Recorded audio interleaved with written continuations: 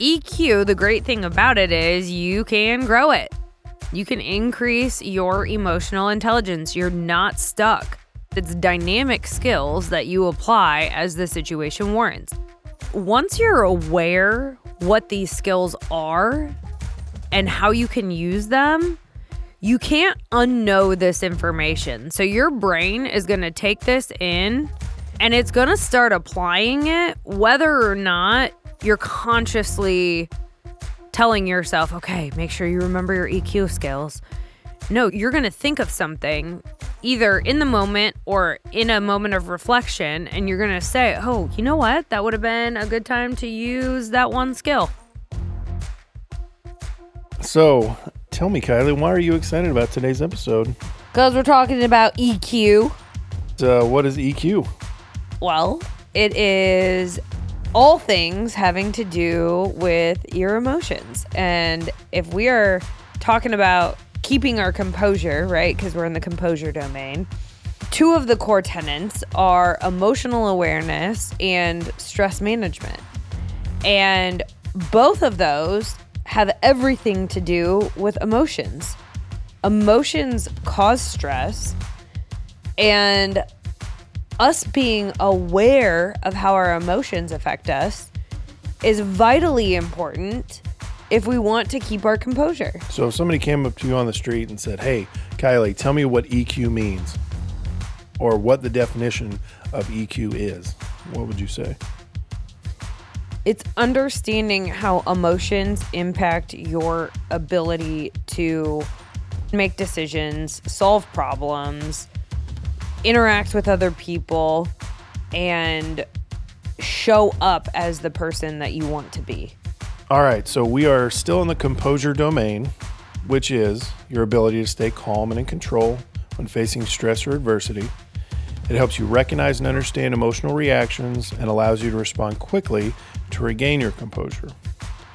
So Kylie, why is EQ important to the composure domain? In any challenging situation, you're going to have negative emotions that you have to deal with. And you have to be aware of the emotions. You've got to be able to work yourself through the emotions and then reframe how you're thinking about negative situations in a way that's productive and helps you move through it. So emotions are essentially the unknown variable in all of this because you don't know how you're going to feel when you face adversity, and how you feel directly impacts how you respond and behave. And so if we can get a better understanding of our emotions and how they're impacting our decision making, our problem solving, and how we show up on a day-to-day basis, well, then we get the cheat code, right? Like, it is either going to be a productive mechanism that helps us grow and develop, or emotions are going to be unproductive and it's going to hold us back and keep us in this negative energy where we don't know how to mobilize and move forward. That's super interesting. You just said emotions can be beneficial for success? Yeah. I mean, think about motivation. Motivation is an emotion. It's just an excitement for whatever you're doing. And we think of motivation as like, oh, I need a carrot to make me do something, right? I need a reward or something extrinsic. But emotion is really an internal feeling that you can cultivate. And so that's a productive emotion that helps us get shit done. Feeling unmotivated is just being in some kind of negative emotional state that you can't snap yourself out of. You can't work your way through it. So being able to understand, verbalize, name, and work through your emotions helps you become more successful. Yep. It's fascinating. Just a heads up, this episode is going to get pretty granular. We're going to be in the weeds with all sorts of EQ definitions. So just know if this gets confusing or if it feels overwhelming, go to the link in the show notes to get a visual of this EQ model so that you can follow along a little bit easier. That and take some notes. That always helps me because the concepts all build on each other. It all compounds. So it's vital to understand what Kylie's talking about during this part.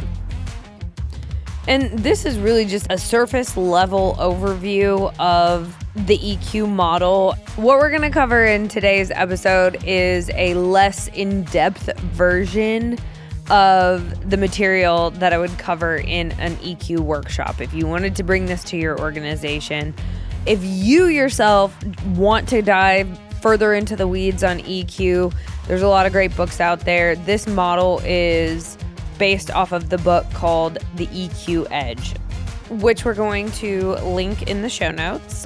So I think that's a great starting point if you want to learn more. All right, let's do this thing. I'm Chris. And I'm Kylie. And this is Redefining Resilience, where we explore what it means to build a resilient lifestyle so you can thrive in any and every situation.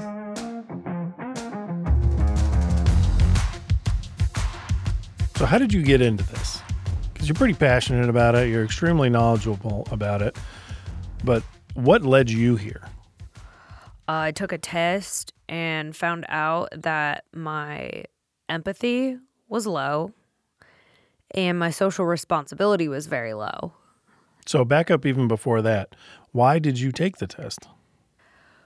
We were interviewing a prospective new team member and they had to do a presentation, and he chose to do his presentation on emotional intelligence, and he gave us an assessment beforehand. So it was by chance that I happened to be thrust into emotional intelligence. And then after I got my assessment results back, I was kind of shocked because one, it indicated that my self-awareness was low because I thought I was a pretty empathetic person. No, I was not. My empathy was very low. And who knows how that was showing up for me in business interactions, in prospect meetings, in just everyday interactions with my friends, my family. I was pretty shocked, honestly. But it didn't show up to the point that you were like, hey, I need to fix this thing. You thought that you were above or at minimum baseline for empathy and social responsibility. Like those weren't red flags for you, so you took a test. Right. It was surprising to you. Afterwards, it was a red flag.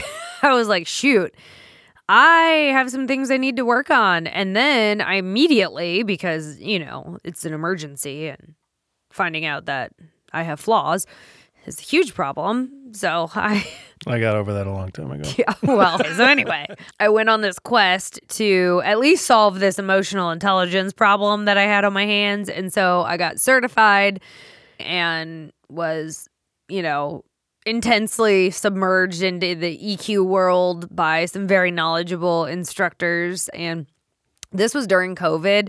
So I was quarantined and going through this assessment. So talk about an EQ stress test. I actively had to apply everything I was learning in this deeply reflective time I think we all had.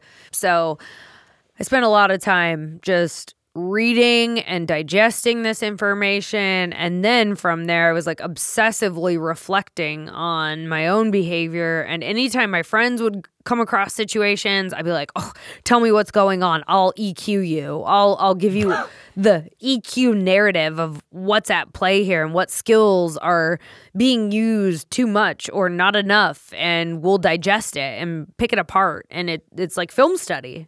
So another question I have is, because we're talking about emotions, what did that do to you emotionally whenever you found out you were low in those two things that you didn't think you were low in?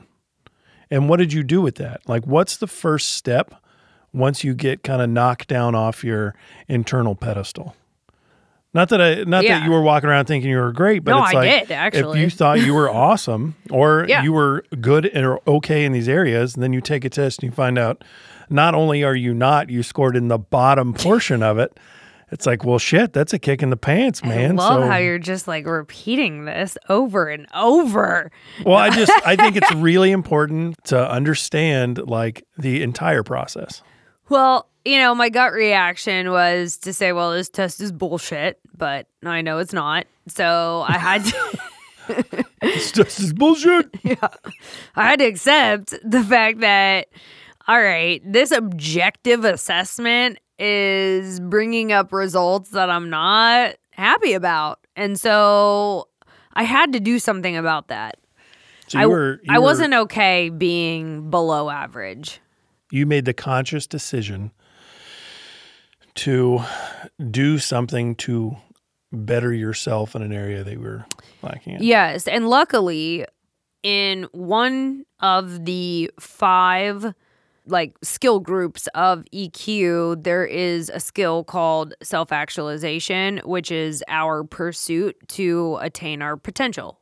Basically, you want to grow, you want to learn, you want to work on yourself and personally develop because you have this desire intrinsically. So this is a skill that actually can be cultivated. Mine already was very high. It's one of my highest skills. So I have this constant desire to grow and to learn. And luckily, I think that is the fuel behind a lot of my desire to learn and work on myself. So when I hear new information or I learn something exists out there, I want to go head first into it and learn as much as I can. That also could be the ADHD. I don't know. Or both. Well, you were intrigued by it, yeah. Right? You don't dump all that time and energy into shit you don't care about. Right. And I think if it's something that could benefit me or make me a better human, I'm all in. I want to know as much as I can and figure out how to apply it as quick as I can. You think that's because of your self-actualization? Yes. Actualization? Yeah, I definitely do. So just know that is a skill and it can be grown. So if you're listening to this and you're like, yeah, but I just don't care about IQ or EQ or any of the stuff that they're talking about, that's fine. Just know that may be one of the skills that you might want to reflect on. That might be something that could be volumed up. So there's 5 building blocks of EQ. The first one, which is foundational, is self-perception. This is how we view ourselves. It's all about our interpretation of us. The second one is self-expression. This is how we show up. Third one is interpersonal. And this is how others perceive us. We'll get into each of these a little bit more. I just kind of want to give you an intro of where we're going. The next one is decision making.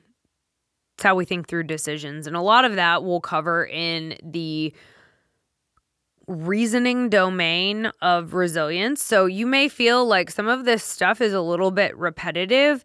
It needs to be, because if you're going to soak in new information, you have to hear it multiple times. So hang with us. If you remember something that we've already talked about, that's awesome. Not everybody retains information the first time they hear it. So we have to say things multiple ways, multiple times in order to make it stick. I had to hear all this stuff over and over again.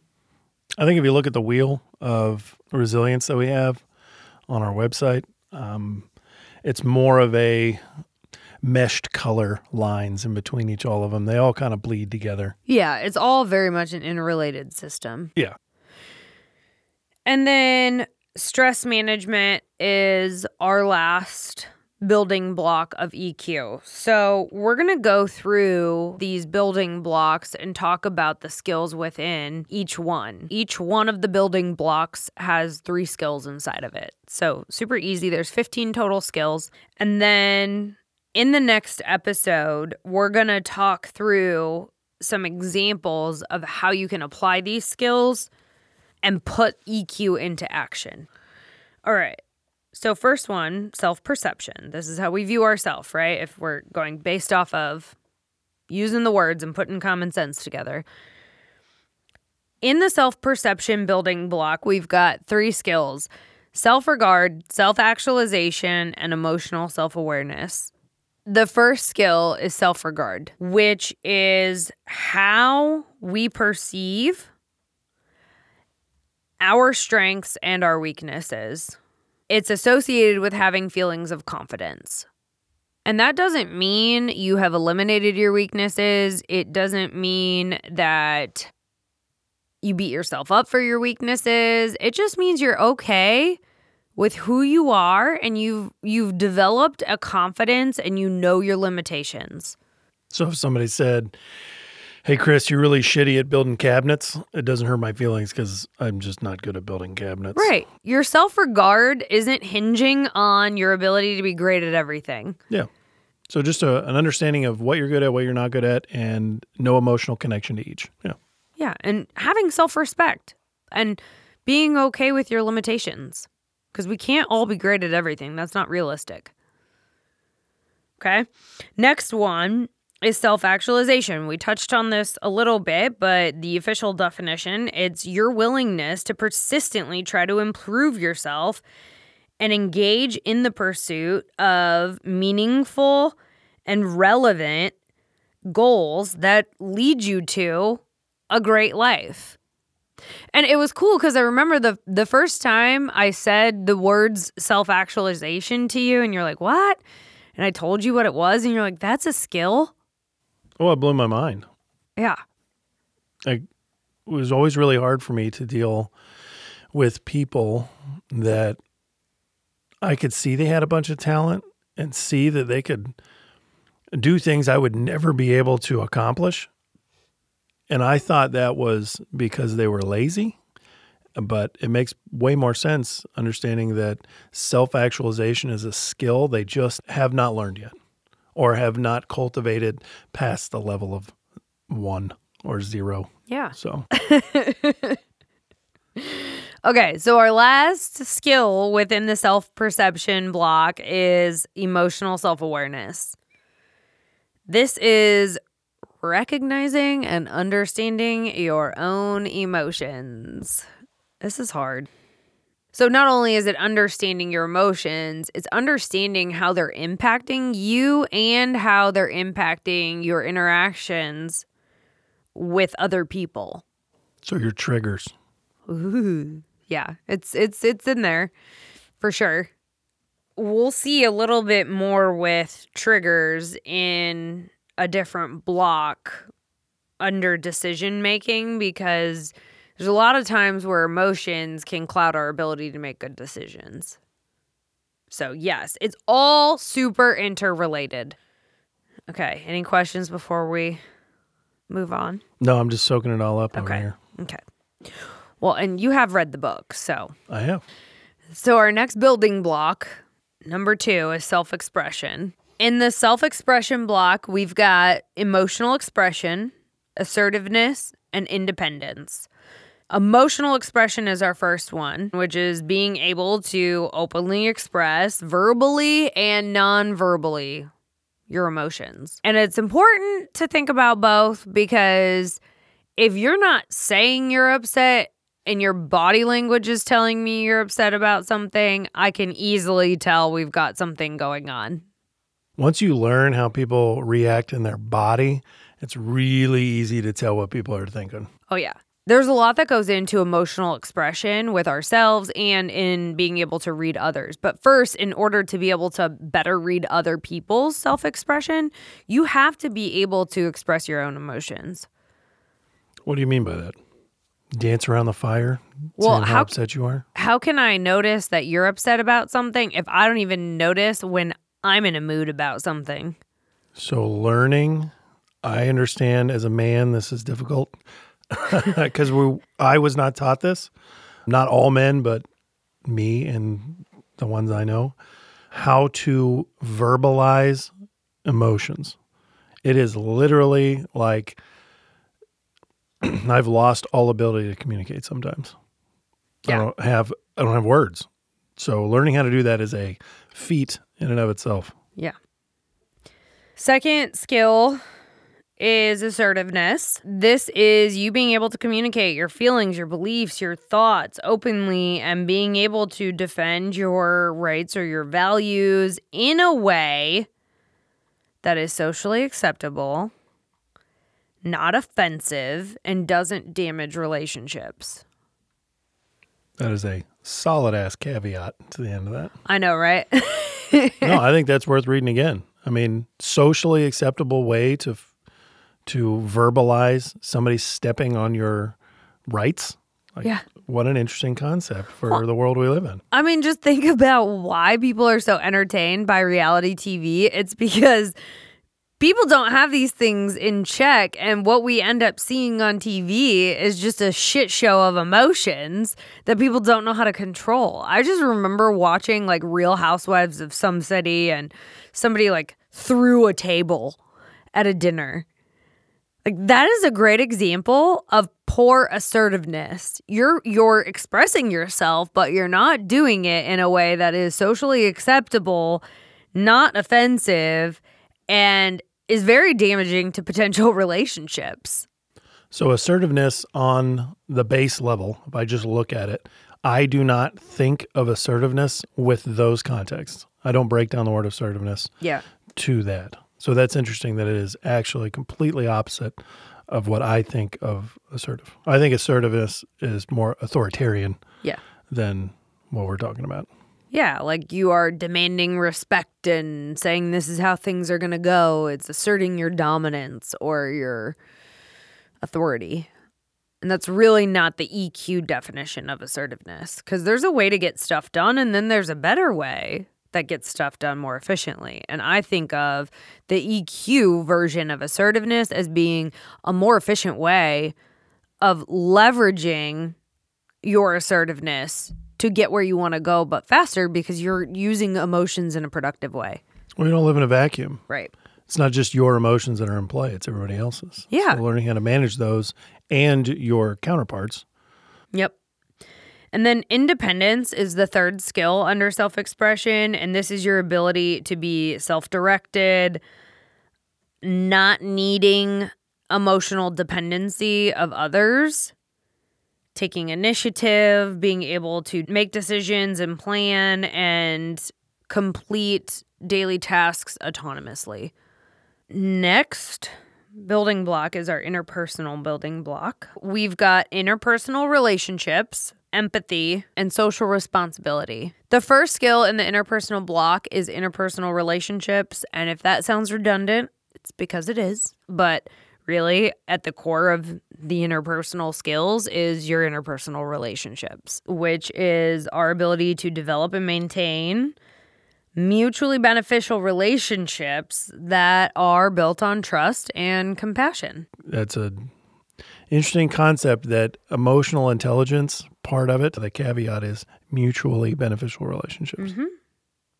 Well, and it says mutually satisfying, beneficial, satisfying, whatever word you want to put in there. But I think in order for a relationship to be satisfying, you have to have some benefit coming from it. Whether it's that being around that person makes me happy, makes me feel joyful, they're always positive and uplifting. You know, it doesn't have to be that you're getting money out of a relationship or you're getting, you know, something tangible out of it. It could be something like you just enjoy their company.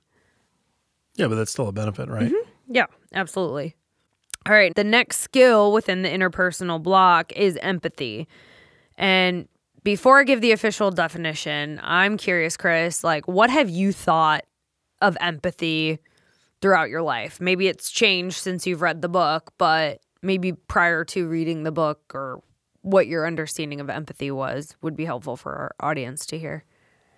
I always thought of empathy as my ability to understand and even slightly feel somebody's emotions in a situation. Like, I might not understand why XYZ makes somebody upset, but I can understand that it does. I don't have to understand the feelings, but I can conceptualize that it's bothering them. I can see it and I can understand it. Therefore, I can make decisions based on their emotional connection to whatever. Yeah. You have a pretty sophisticated interpretation of empathy. I've had people, maybe a common misperception is thinking that empathy is sympathy. And those are very different. Vastly. So the definition of empathy is being able to recognize, understand, and appreciate how other people feel. It's being able to articulate your understanding of another's perspective and behaving in a way that respects the other person's feelings. It doesn't mean I have to agree with what somebody is saying, but I think of it as I respect the fact that everybody gets to have an opinion. Well, I think it's worth restating. That doesn't mean you agree with everybody's opinion. Because you allow them to say it doesn't mean you agree with it, but you allow them to say it. Yeah, and I respect the fact that they're coming from a perspective that is different from my own, and it probably means that I have an opportunity to get curious and learn more. If I don't understand it, it's my cue to just try to get curious. I don't have to agree. I don't have to pick it apart. I just accept it and recognize that they have a different lens that they're looking through than I am. Our third skill of the interpersonal block is social responsibility. This is our willingness to contribute to society, to social groups, and to the general welfare of others. It involves acting responsibly, having social consciousness, and showing concern for the greater community. So, great example of somebody who might be high in social responsibility, people who recycle, people who volunteer at their church or at a nonprofit organization. People who are trying to take care of others are great role models for what social responsibility is all about. Our next block is the decision-making block, and within the decision-making block, we've got problem solving, reality testing, and impulse control. Our first skill is problem solving, which is your ability to find solutions to problems in situations where emotions are involved. It includes your ability to understand how the emotions impact decision-making.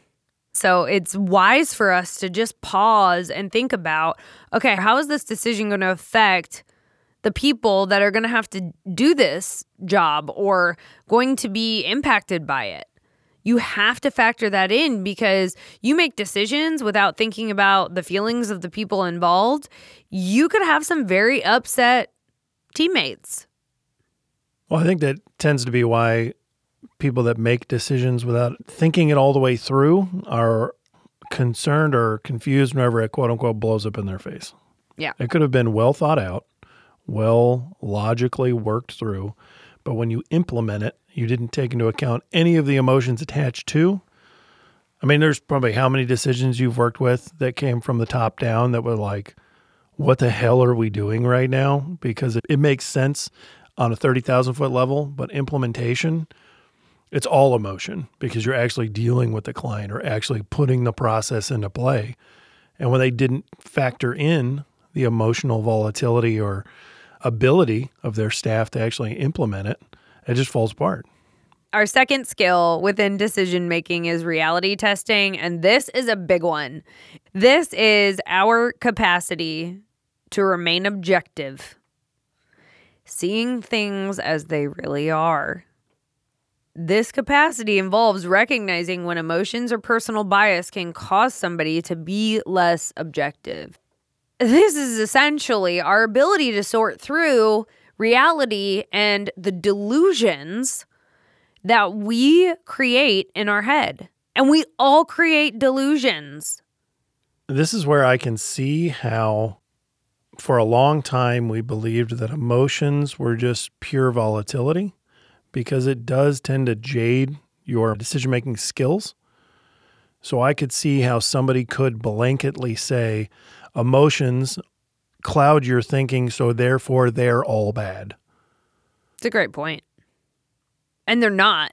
Your emotions are, to a degree, a response that you have created to a specific stimulus, and your brain has been programmed, probably from a young age, to respond that way to that emotion in such a way that you initially responded. It's all just a matter of protecting yourself. Yep. So your body's built these emotional responses in order to protect you from harm emotionally, physically, mentally, or morally. It's literally a wall of defense. Yep. This reality testing skill is crucially important, especially if you deal with any kind of anxiety, whether it is I have anxious thoughts from time to time, or I am medicated every day dealing with anxiety on a day-to-day basis. Reality testing is your antidote. It allows us to actually sort through our emotions in an objective way and say, okay, that emotion is not productive for me. That story I'm telling myself based off of that emotion isn't real. So our last skill of decision making is impulse control. This is our ability to resist or delay an impulse, a drive, or temptation to act, and involves avoiding rash behaviors in decision making. I think of this skill as pressing the pause button before you do anything drastic. So I tell my kids a lot, the best decision or best thing to say in a situation you feel pressed in is the one you think about a little bit longer. The one that comes straight to your tongue or your noggin probably is not the one you need to fire off with because you're in defense mode. If somebody presses you and you immediately land on something and vomit it out, you're probably not going to be too happy with the way that works out. It might be exactly what you want to say, but the problem is you're dealing with another human and another set of emotional volatility. So you need to figure out what you want out of that situation. You want to go to war with them? Say the first thing that comes to your head. That's almost all of the things on television now is people just going to fucking war with each other because it's all emotional responses. There's no impulse control. I mean, some of the stuff I've heard, I stopped watching the news a long time ago because it just became so cartoonish. Yeah. It was just straight impulses, and it was almost no logic behind any of it. I had a previous boss who got frustrated with the printer because it wasn't printing and kicked it like that was going to make the printer print. Also punched a bookshelf because he was frustrated. Again, these are examples of a serious lack of impulse control. It's not a productive use of your energy or emotions. Well, I think we all have to go through a learning curve with that as well. I mean, I've punched several doors in my life. Did you win? I've broken every single finger on my hand multiple times. Yeah. Probably didn't make anything better. No, I punched a staircase once and my pinky looked like it was out of a cartoon. Yeah. When I was done. One hit and snapped my pinky. The issue isn't that emotions are bad. It's that once that wave overtakes you, you got to be able to, like you said, press the pause button. What do I do with this? Is punching the staircase going to do anything? Or how have I let myself get to this position? What do you think? Do you think most people are presented in life with a situation that warrants flying off the handle? Or do you think that that's just a accumulation of other decisions that we failed to make better decisions on, and it's like coming to a peak? Yeah, it's definitely the latter. But these are great examples because I could never see you punching a staircase now. Like, it just wouldn't happen because you've worked on your impulse control over the years and you now know more productive ways to deal with it. It's like, all right, I need to go take a shower and just cool off, or I need to go for a walk. I'm going to take the dogs out. You have mechanisms in place to help you work through your emotions, even on the most frustrating days or the most upsetting days. And so you're never going to be punching a staircase again because you've worked on this. And it's why I love this model so much, is because you are living proof that you can work on these things. You can change. Just because you punched a staircase 10 years ago or however long that was, doesn't mean you're doomed for forever and have anger management issues the rest of your life. This is all ever changing. I think the most important concept to understand is you're not going to fix that situation in that situation. I'm not going to become better at impulse control when I've failed to do all the things to stop me from getting to losing my shit. You can't stub your toe and then learn. You have to learn before you stub your toe. You have to learn before the catalyst. So you build the processes in your brain that when it does happen, you can go, whoa, whoa, whoa, whoa, whoa, rein it back in. Well, and part of your learning process had to be breaking the pinky and then having to suffer because you broke the pinky. Like, that was part of how you learned that course of action did not prove to be productive for you. It's the regret that you had after that event that changed your future behavior. So regret, as, shitty as it is, it does allow you an opportunity to choose a different path next time around consciously. Isn't that what Buddha says? It is pretty Buddhist.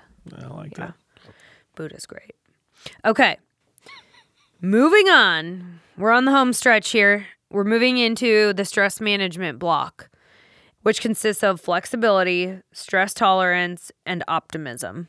Our first skill is flexibility. This is adapting our emotions, thoughts, and behaviors to unfamiliar, unpredictable, and dynamic circumstances or ideas.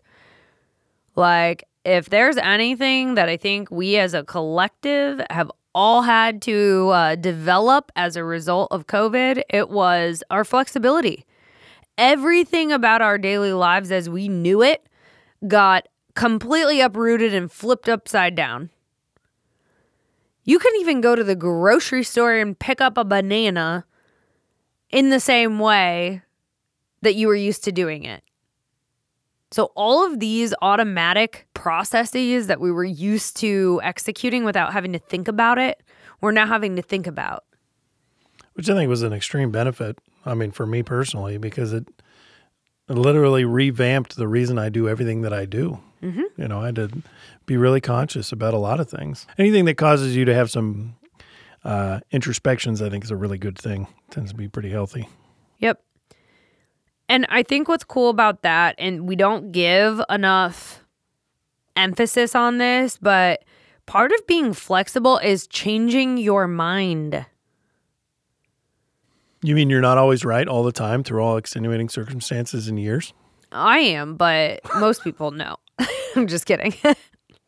I think if you ask anybody that's intelligent, I work with several doctors, far more intelligent than I will ever be. I have never heard any one of them say, I know everything. In fact, all of them, at some point in time, in some way, have said, the more that I know, the more I don't know. Mm-hmm. Which is beautiful. These people are the most intellectual people on the planet, rebuilding hearts and lungs. And they're like, listen, bud, there's shit out there I don't even know how to talk about. It's fascinating. We could probably spend an entire episode on flexibility, which we probably will. But next skill is stress tolerance. And this is our ability to cope with stressful or difficult situations and believing that we can manage or influence situations in a positive way. That's us not taking the position of being a victim and saying, I know this is a stressful situation, but I'm going to control what I can control. And then our final skill, our 15th skill that we've talked about now in this episode, last one, we're going to end it on a high note because it's optimism. This is an indicator of your positive attitude and outlook on life. It's remaining hopeful and resilient despite occasional setbacks. Optimism is one of the core skills that contributes to your overall happiness. There's a Disney movie called Tangled, and in one of the songs, he uses the phrase grotesquely optimistic. And I absolutely, first off, that movie's awesome. And second off, I love that line. I would rather be grotesquely optimistic than moderately pessimistic. Not that I assume the best out of everybody. In fact, Kylie will tell you, I don't tend to let a lot of people into the circle, but I don't tend to think everybody's evil. I just don't let them in real deep, And life's pretty fucking good. If you focus on the good, you're going to look and find the good. Exactly. that is confirmation bias. Our brain is programmed to look for whatever we tell it to look for. So if you're always saying to yourself, this always happens to me, I have the worst luck, guess what you're going to find? All the shitty things are just going to stand out to you throughout the day. If you say, I have the best luck, I'm so lucky, you're going to always have great things happening to you, and you're going to be like, this is amazing. So if nobody believes that this is real, here's something that proves that this works instantly. Tell yourself you're going to go out and buy a red Toyota Corolla. And when you drive down the road, think about, man, how exciting is it going to be to have that red Toyota Corolla? I'm excited about my red Toyota Corolla. You will see every single fucking red car on the road and be like, holy shit, there's a lot of red Toyotas out there. Because your body, your mind is saying, I'm focused on red Toyota Corollas, and you're going to pick them out. Well, I mean, we all can go back to when you get a new car, you're seeing your car everywhere. Because that's confirmation bias in your brain. Yeah. I think it's really easy for us to say that doesn't work because the concept's too conceptual, or it's not realistic because it has to do with emotions. The problem is it's very realistic, and us negating the fact that it's real makes it detrimental to us. So I just wanted to give you a real example of, yes, this actually works. Yeah, that's a good one. All right, we've gone through the 15 skills. We're going to dig into a couple exercises. So come back for more next week. Thanks for listening to Redefining Resilience. To learn more about building your mental and physical readiness, check out odysseyresilience.org. And follow us on Instagram, LinkedIn, and TikTok. God, I love that chocolate milk.